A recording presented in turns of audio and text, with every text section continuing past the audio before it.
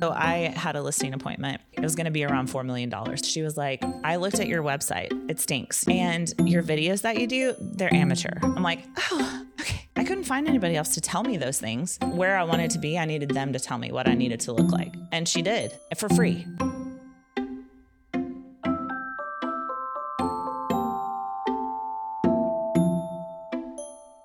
Good afternoon, and welcome back to the Business of Homes podcast, where we talk about that behind-the-scenes entrepreneurial look at the real estate business. Today, I have Kaelin Evans with me. Now, she is someone that we have known each other from across the room in all of the sort of the grand real estate functions that have taken place for the last 10, 12 years, but we've never gotten a ton of time to hang out. And so I'm so excited that she's here today because she reached out to me and was like, hey, if you're telling stories, I've got stories to tell. And that's what we do here. We don't just get into the nuts and bolts, although we will have episodes of that. And we don't just do interviews, though we will hear stories from some amazing people. Ultimately, we are trying to uncover those things that all of us have learned along the way in our real estate experience. And so, Kaelin, thank you so much for being here. Thank you so much for having me. I mean, I did beg, but you were so gracious to let me come. She's like, please.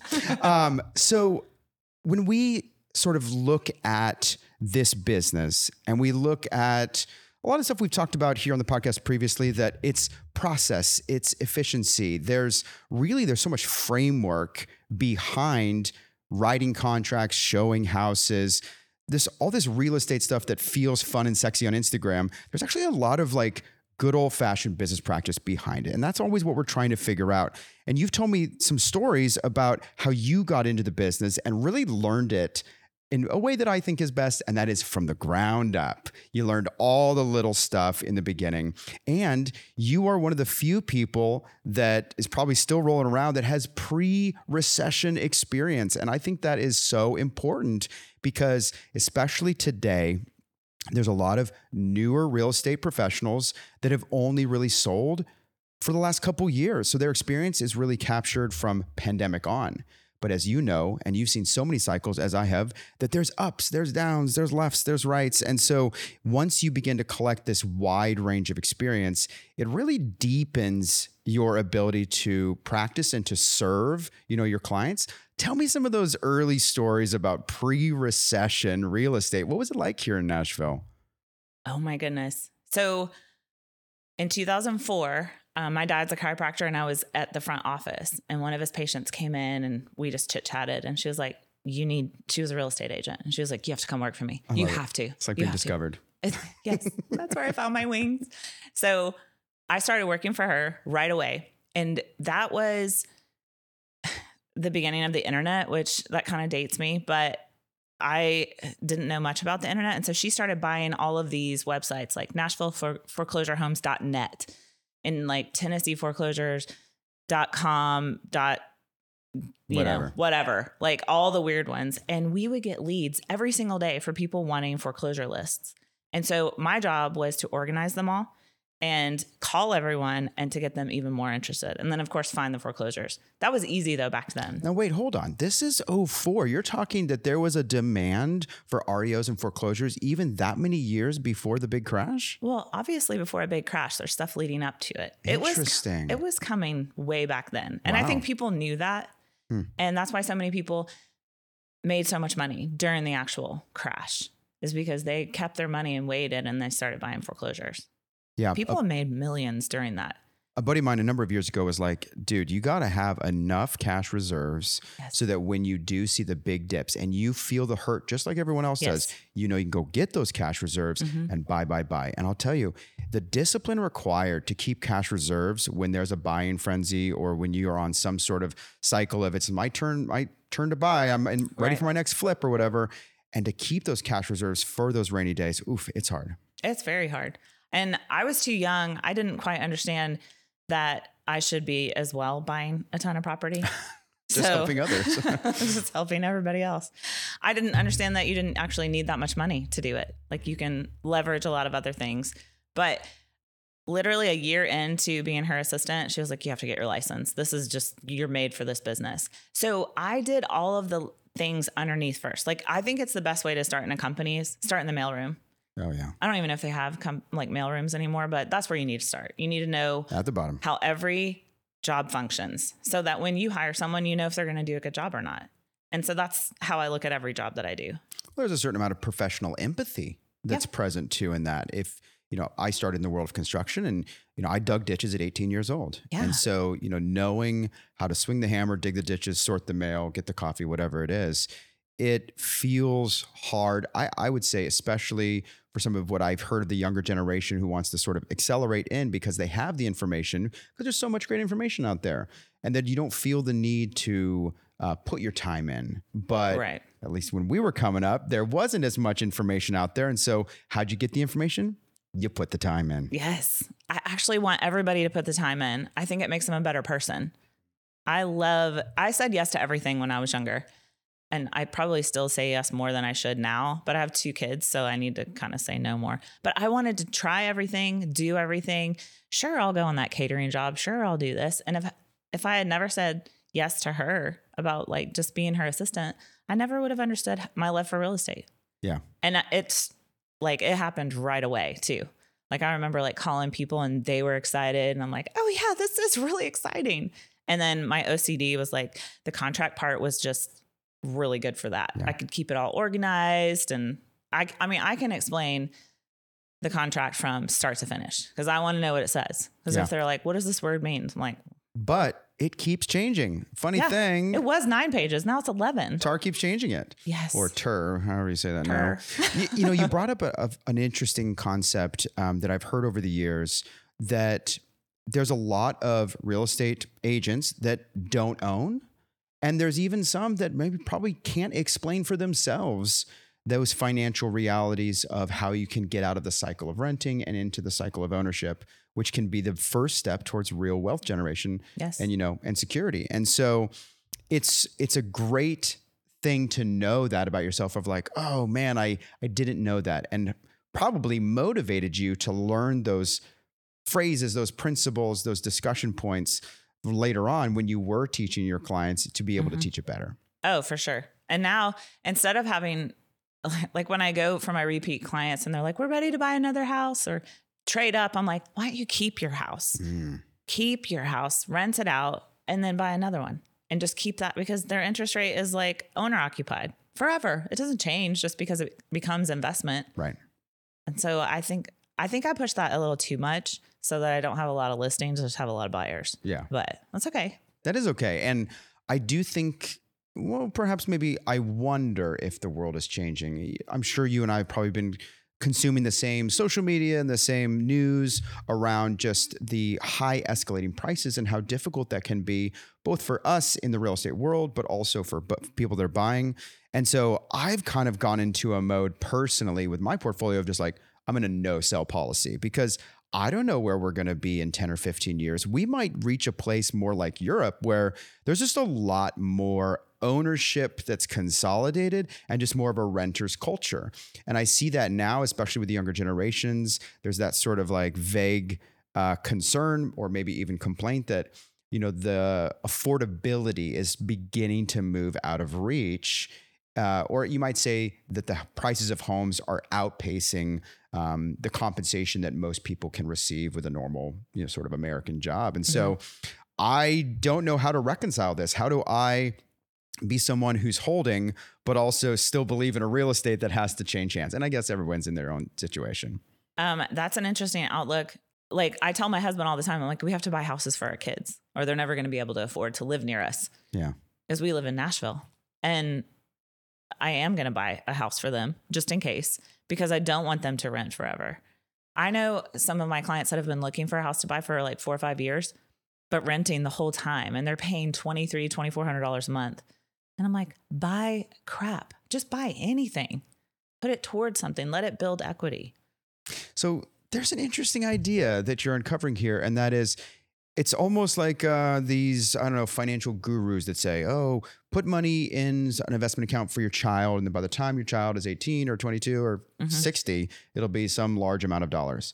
Okay, so let's flip the script a little bit. What if we are trying to purchase a home, a condo, an apartment, something like that for our child when they're little?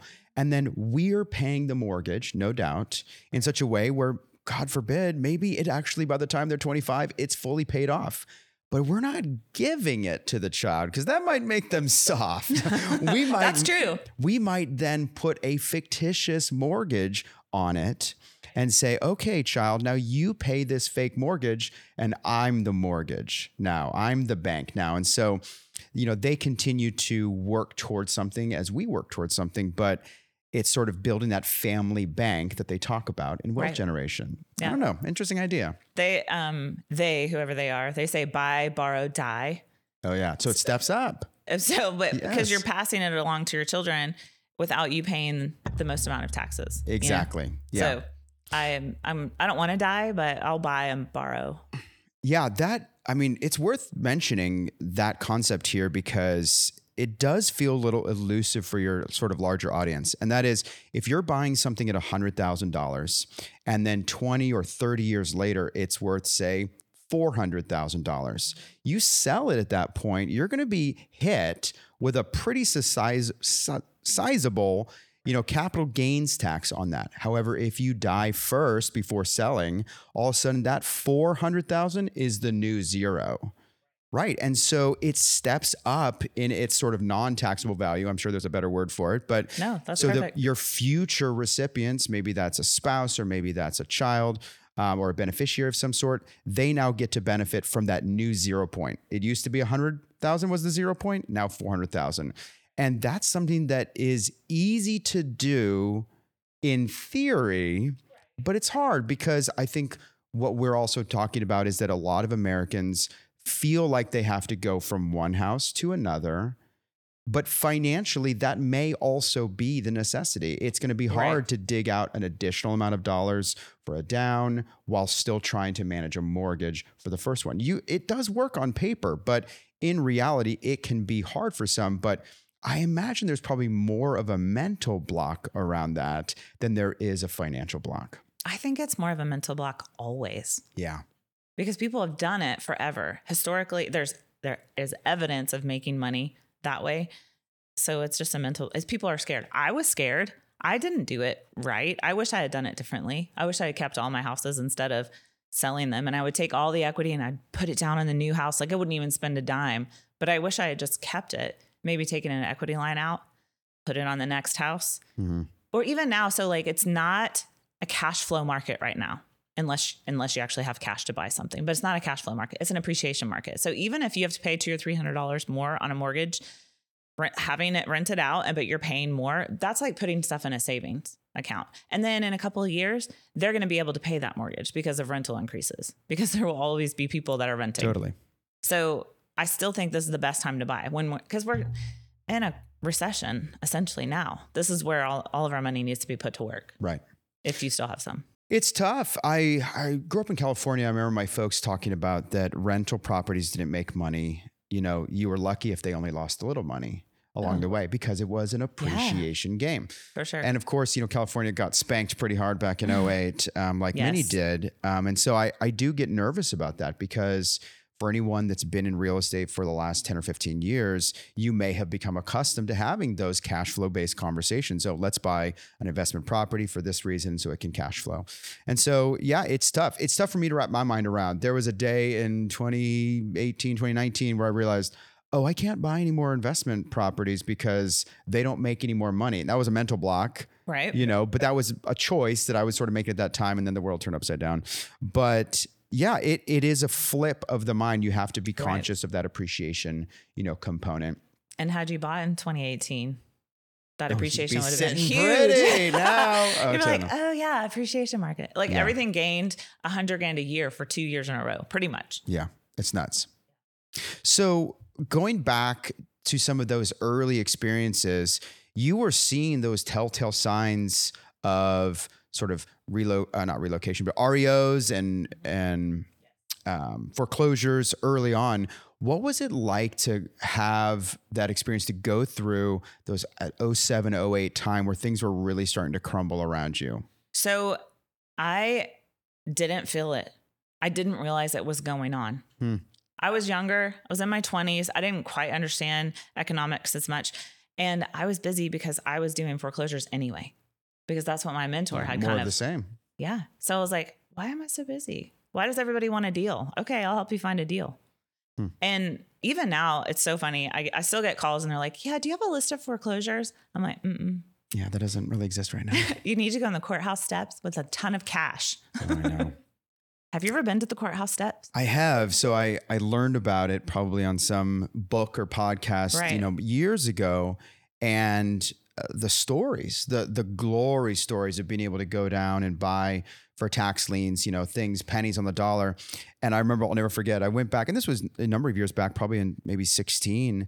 And the room was full of people. I was like, well, Nashville it's all like played out here. Everybody knows the secret. And so I guess you got to go to some small town to have it only be you. Yes. Cheatham County is good, or it used to be good for that. But even if you go to Davidson, not everybody bids on every property. Oh, no. So, but you have to know every property, where it is, the zip codes. I used to memorize the zip codes because I wanted to know, like, okay, that includes this street, that includes this street. And it's stressful. Like, it's happening right then and there. Yes. And if it bids up beyond your point, like, you got to have the stones to know what to do. Yeah, it's an interesting thing. I like the pressure. I'd recommend that every real estate agent go down to one of those tax auctions and learn more about that, just from a experience standpoint, because it's so wildly different than anything else in real estate. Absolutely. Yeah. And you actually have to have cash or hard money. Like, you can't. Yeah. There's no loaning lender, none of that. Plug for our friends over at Urban Gate Capital, who do great hard lending and really unique projects, who are based right here in East Nashville.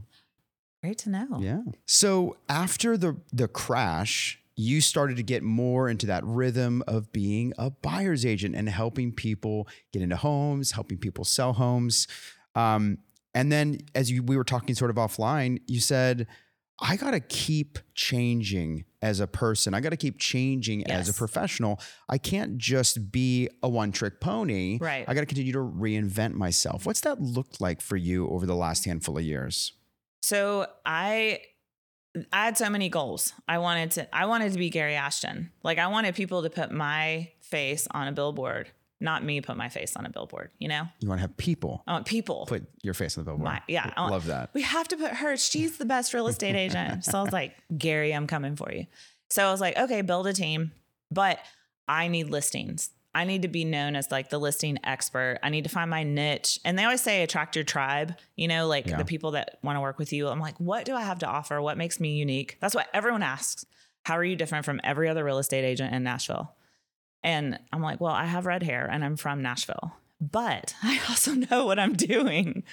There are other things. But so I tried to rebrand myself, and that comes with experience, though. I learn by putting myself out there, by somewhat embarrassing myself. So I had a listing appointment.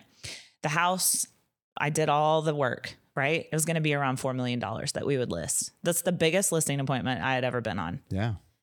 So I go there. I was not prepared for, I knew that I wasn't quite up to snuff, but I was going to act like I was. But she was like, and she was awesome. She, first of all, took the time. At first, she looked at my numbers and she was like, you've never sold anything in this price range. I'm like, meet with me. You have to. I know what I'm doing. She's like, okay. I mean, everybody deserves a chance.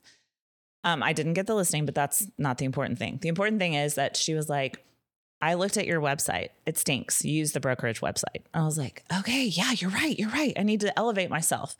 And then she was like, and your videos that you do, they're amateur. I'm like, oh, okay. Thanks. Try not to it's okay. It's okay. Breathe. So I hired a videographer and I'm working on that. Like, everything she said, like, I couldn't find anybody else to tell me those things. Like, a coach builds you up and then they give you things to work on. But I needed where I wanted to be. I needed them to tell me what I needed to look like, needed to act like. Yeah. And she did, for free. And honestly, I think if I stay in touch with her, she'll probably list her house a little high and it won't sell. And then I'm going to come in and tell her where it should have been in the first place. I love that concept that, sometimes people will give you harsh criticism. It might be constructive. It might be kind, but it can still feel harsh, and it's free. And if we're smart, we don't need to pay for the coach or the conference or the whatever, the 12 book set. You know, we can get that motivating type of, you know, a form of advice, I suppose, and constructive criticism for free. But we have to know what to do with it, because exactly, it's going to be easy for someone to tear you down or criticize and say, you know, you're not up to snuff or whatever it is. But what do I do with that? How do I change from what I was to who I need to be in such a way where I'm going to be better next time? Exactly. And so that roadmap of like, what do I do? You know, you're not going to always get that piece. They're not going to say, right, go do these things. Right. Exactly. You know, and so, but I like that, you know, you can get the advice for free sometimes if you put yourself out there. Yes. If you play it safe, people are just gonna, you know, tell you things that are soft on the ears. Oh, people. And I don't like yes men. Like, I don't want you to tell me what I want to hear. I have lenders calling me every single day and like, you're an awesome agent. I'm like, you just want my business. Totally. Leave me alone. Yeah. Like, I want to know, I want to grow. Like, I want to be a better agent, a better person, mom, wife, whatever. Like, I want people to tell me what to work on. And I try not to take offense. I really do. But in business, it's easier for me not to take offense. So I had somebody call me and they were interviewing me. Like, I thought we were going to chit chat about getting together. And she was like, I have a list of questions. And I'm like, oh. For like a potential client? Yeah. So she was looking for a listing agent and she was like, I have some questions. And I was like, oh, well, go right ahead. And so we're on the phone. I'm driving home and like trying not to lose service. So I'm not quite prepared, but she asks me all these questions. And then, so we end it and I was like, how did I do? And she was like, oh yeah, you're great. So I sent her a package and then I didn't hear from her for like a week. And so finally she sent me an email back and was like, we've decided to go with somebody else. Mm-hmm. And I said, no problem. Thank you so much for the opportunity. I try to be gracious because you're not the right fit for everyone. Yeah. Live and let live. Exactly. And then the next morning I woke up, I love to go for a walk and listen to podcasts. I am the kind of person that buys the 12 book set. Sometimes it's the best. Audible is my best friend. And I was like, I will never know why she chose someone else unless I ask. That's great. So I sent her this email and I said, I'll pay you for your feedback. Why would you go with somebody else? I was like, I'll give you $500 just for your feedback. I just want to know why you would go with someone else. I know this sounds like I can't take, no for an answer. And it is true. But 10 days goes by. And you know what I even said? I said, I'll sell your house for free just so you can provide feedback. Because I should have gotten that she was analytical by all of her questions, but I didn't. But then I did get it later. So 10 days goes by. I hear nothing. I was like, you know what? I tried. And then I got this long email from her with feedback. And you know what she said? She's like, I might have decided too soon. Would you like to come and give your full listing presentation? Her listing just went live. With you? Under my name. Oh, very good. Boom. But she was going to work with somebody else. And the stuff that she told me too was awesome. You really have to kind of understand who you're going to meet. Before you go on a listing point. So asking questions about them. Where are they in life? What do they do for a living? That helps so much. Yeah, we have to remember that the interview process is a two-way street every single time. If you're being hired, if you're hiring, if you're trying to select a service person, or if you are the service person trying to get selected, we're all hiring on a two-way street. And we can't just have all the answers at the ready or the pretty presentation. We have to make sure they're a good fit for us and we're a good fit for them. That's a great win, because ultimately that advice that hopefully ends up being free for you in that scenario, probably was the greatest instructor, right, of all. Right. And do you know what was awesome is when she called me to tell me that they wanted me to list her house, she's like, and we don't want you to take a discount. Yeah. And I was like, oh, okay, I won't.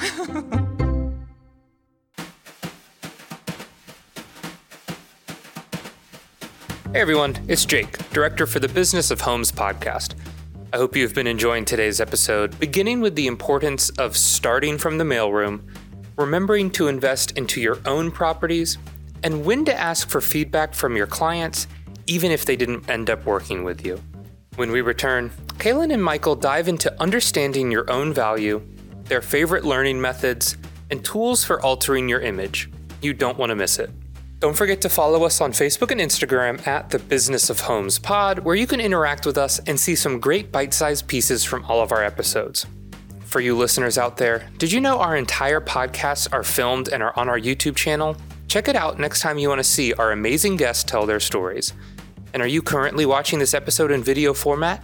Don't forget to follow us on your preferred audio streaming service to take us with you on the go. Lastly, do you have any feedback or want to suggest someone for the show? Email us at thebusinessofhomespodcast@gmail.com. Please enjoy the rest of today's episode with Kaelin Evans. Let's get back to it.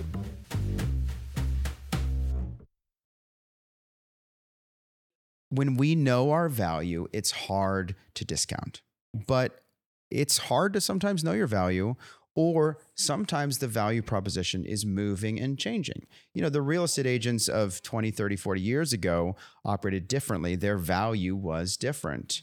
You know, as we practice in business on a daily basis, the needle is moving a little bit on us, and it's going to continue to move. It's moved in the last 3 years since the pandemic. It's moved in the last 12 years since 2008 before that, where there was a major move.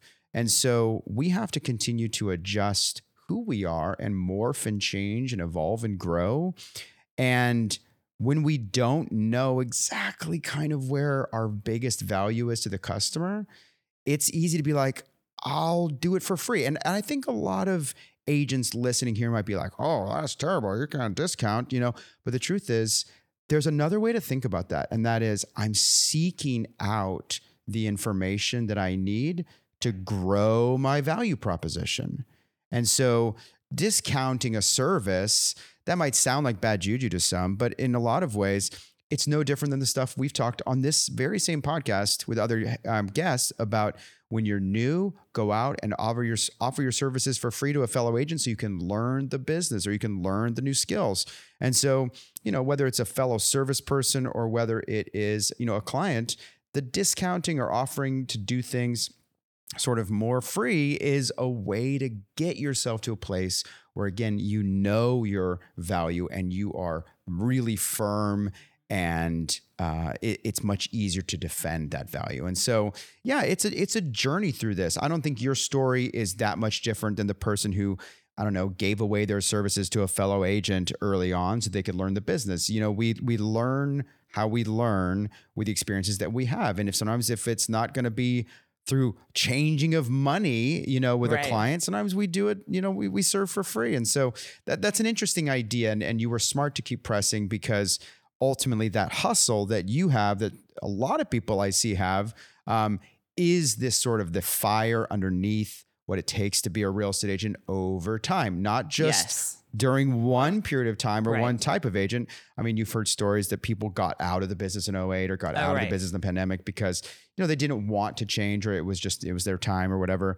But if we want to continue to change and be present in the real estate business, we have to continue to say, what is my value and is it defensible? Yeah, exactly. And that's actually an age-old tactic. It's like a work study or apprenticeship. Yeah. I mean, I will work for free to learn something. I love to learn. And I try not to think of it as me discounting, because I know where my value is. But if I see an opportunity to grow, like you were talking about, I'll do it for free. I jump right in. And I love that. And you were talking about like people getting out the pandemic and stuff. I have a great partnership with this guy that has been an agent for 20 years. He had no idea what to do during the pandemic. I was like, you can't offer full price. You have to go over. He's like, what? I'm like, yeah. And then you don't know what pass fail inspection is? What are you doing? Like it was a completely different ballgame. It was wild. Yeah. And if you hadn't been in it, and like it changed like in months time. So like if you hadn't done a deal recently, and I remember changing like hearing about people, like if I put an offer in, and this was right after the pandemic in 2020, I put an offer in. I'm like, why did you go with someone else? We went over, and they're like, well, they had pass fail inspection. And I'm like, yeah. And then they changed the contract to include it. Yeah. So this idea that sometimes we're going to get to have experience on our own terms. Sometimes we're going to get it accidentally through little moments of failure. Sometimes we're going to give our time away to learn something. You said, I will never not be willing to learn something, like Right. that, right? But learn something isn't just go through it. Learn something is really analyze what you went through. Pluck out the moments that sort of rise to the surface and, are the durable sort of nuggets, that you need, and reflect. I don't do enough reflection. You'll hear it here. I don't do enough personal reflection, but in those quiet moments, as you sort of go back over what you've gone through, what a situation was, who said what, how it all rolled out, you've got to be able to extract those moments of learning and then allow that to author the change in your practice or in your business. So you hearing the moment of, oh, it's a pass-fail inspection, or it's a, it's a change to the contract in this way, you could hear that, but you have to pay attention, grab onto it, and then have it change your process for it actually to make sense moving forward. I'm sort of a blow and go, run and gun, shoot from the hip, me too. A lot of the time. But yeah, I do like to think deep. Only during podcasts. Well, honestly, I would say that I probably learned the most, speaking of learning, through conversation. I'm not the person who necessarily tries to have a conversation with myself or roll over the ideas by myself. I usually find that the learning is best experienced with someone else. Yes. And I actually like to repeat what I hear to see how it falls on someone else. Oh yeah. Maybe they'll add a little more to it and then it just expounds. Shape from there. it, change it, strike it down, build it up, whatever it is. Like to be or not to be. And then you'll say something and I'll be like, okay, yeah. That is the question. See? There you go. So in this constant evolution that's required of every real estate agent in today's market, right? You are someone that came to me and said, Michael, I'm changing who I am. I'm taking listings and, changing my practice starting now. Yes. Talk to me about some of those other things that you're doing in your day-to-day routine that's helping make those changes. My whole goal was to figure out listing a house was, everyone says you have to list to last. So listing is where I want to be. But in this market, like in the market where you listed a house and it sold with multiple offers just the next day, like that was easy to be a listing agent. You hardly did anything. A lot of people didn't even do professional photography. So now it's like, I know that to take it from 30 to 60 to 70 days on the market, I'm going to have to make it look its best. So I am fully learned in staging and I have a staging supply, but then I also work with a staging company, like if it's too much for me. And then I research like how fast houses that are staged sell as opposed to not staged. When something goes with multiple offers, I make sure to go see that house to know why, like if there's a house next door and it's one level and the kitchen's redone and it gets multiple offers and then the house next door is bigger but has a garage, and I'm like, why didn't it get multiple offers? So I study stuff like that to figure out how to price them, because even though they're next door to one another, they're not a true comp. They're not in other people's minds. Yes. So I study the market, learned extra things like staging, and really I'm upping my game with my website. I'm trying to look professional, because it's all about how you look. Appearance Appearance is everything. Yeah. It really is. I'm getting a logo because I feel like, everyone needs a logo. But I'm working on all my collateral too. Like I want to look professional when I go on these appointments and have everything cohesive and beautiful, from business card to brochure. So I'm a Nashville girl. So I'm just going to get bigger and bigger and bigger and bigger. And I want everyone to know what I do and who I am. Yeah. Because this is the town that built me. Yeah. I'm here to stay. That's good. Move over, Gary Ashton. Yeah.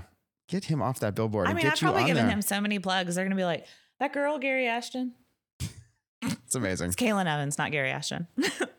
No, I'm going to be the best I can be. That's good. What else can I do? Well, I think you're setting yourself up for success. I really do. And I'm glad you didn't say failure. No. And I'm so glad to hear this fresh perspective of not only a Nashville native, which is always so exciting, a true unicorn, but someone who has grounded out and pushed themselves for a lot of years and seen a lot. I think that is the recipe for success. So good for you. Absolutely. Yeah. I hustle. Well, we will have to have you back on at some point. Thank you. And I love that. It's been great to spend the time. Thank you so much, Michael. This is Michael Conrad with the Business of Homes podcast. It's been wonderful to be able to share Kaelin's stories with you guys today. I hope you'll stick around, hit subscribe, check us out on our YouTube channel to see what we actually look like in person, or find us on your favorite place where podcasts are dropped. We'll catch you next time. Hey everyone, Jake again, Director for the Business of Homes podcast. I hope you've enjoyed today's episode. A huge thank you to Kaelin Evans for being a part of the podcast. Go follow her on Instagram at Kaelin Evans, and that's Kaelin, and let her know how much you enjoyed their story. Don't forget to subscribe on your preferred listening platform, and make sure to follow us on Instagram as well at the Business of Homes Pod. Do you have any feedback or want to suggest someone for the show? Email us at thebusinessofhomespodcast@gmail.com. Thank you again for listening, and we'll see you soon.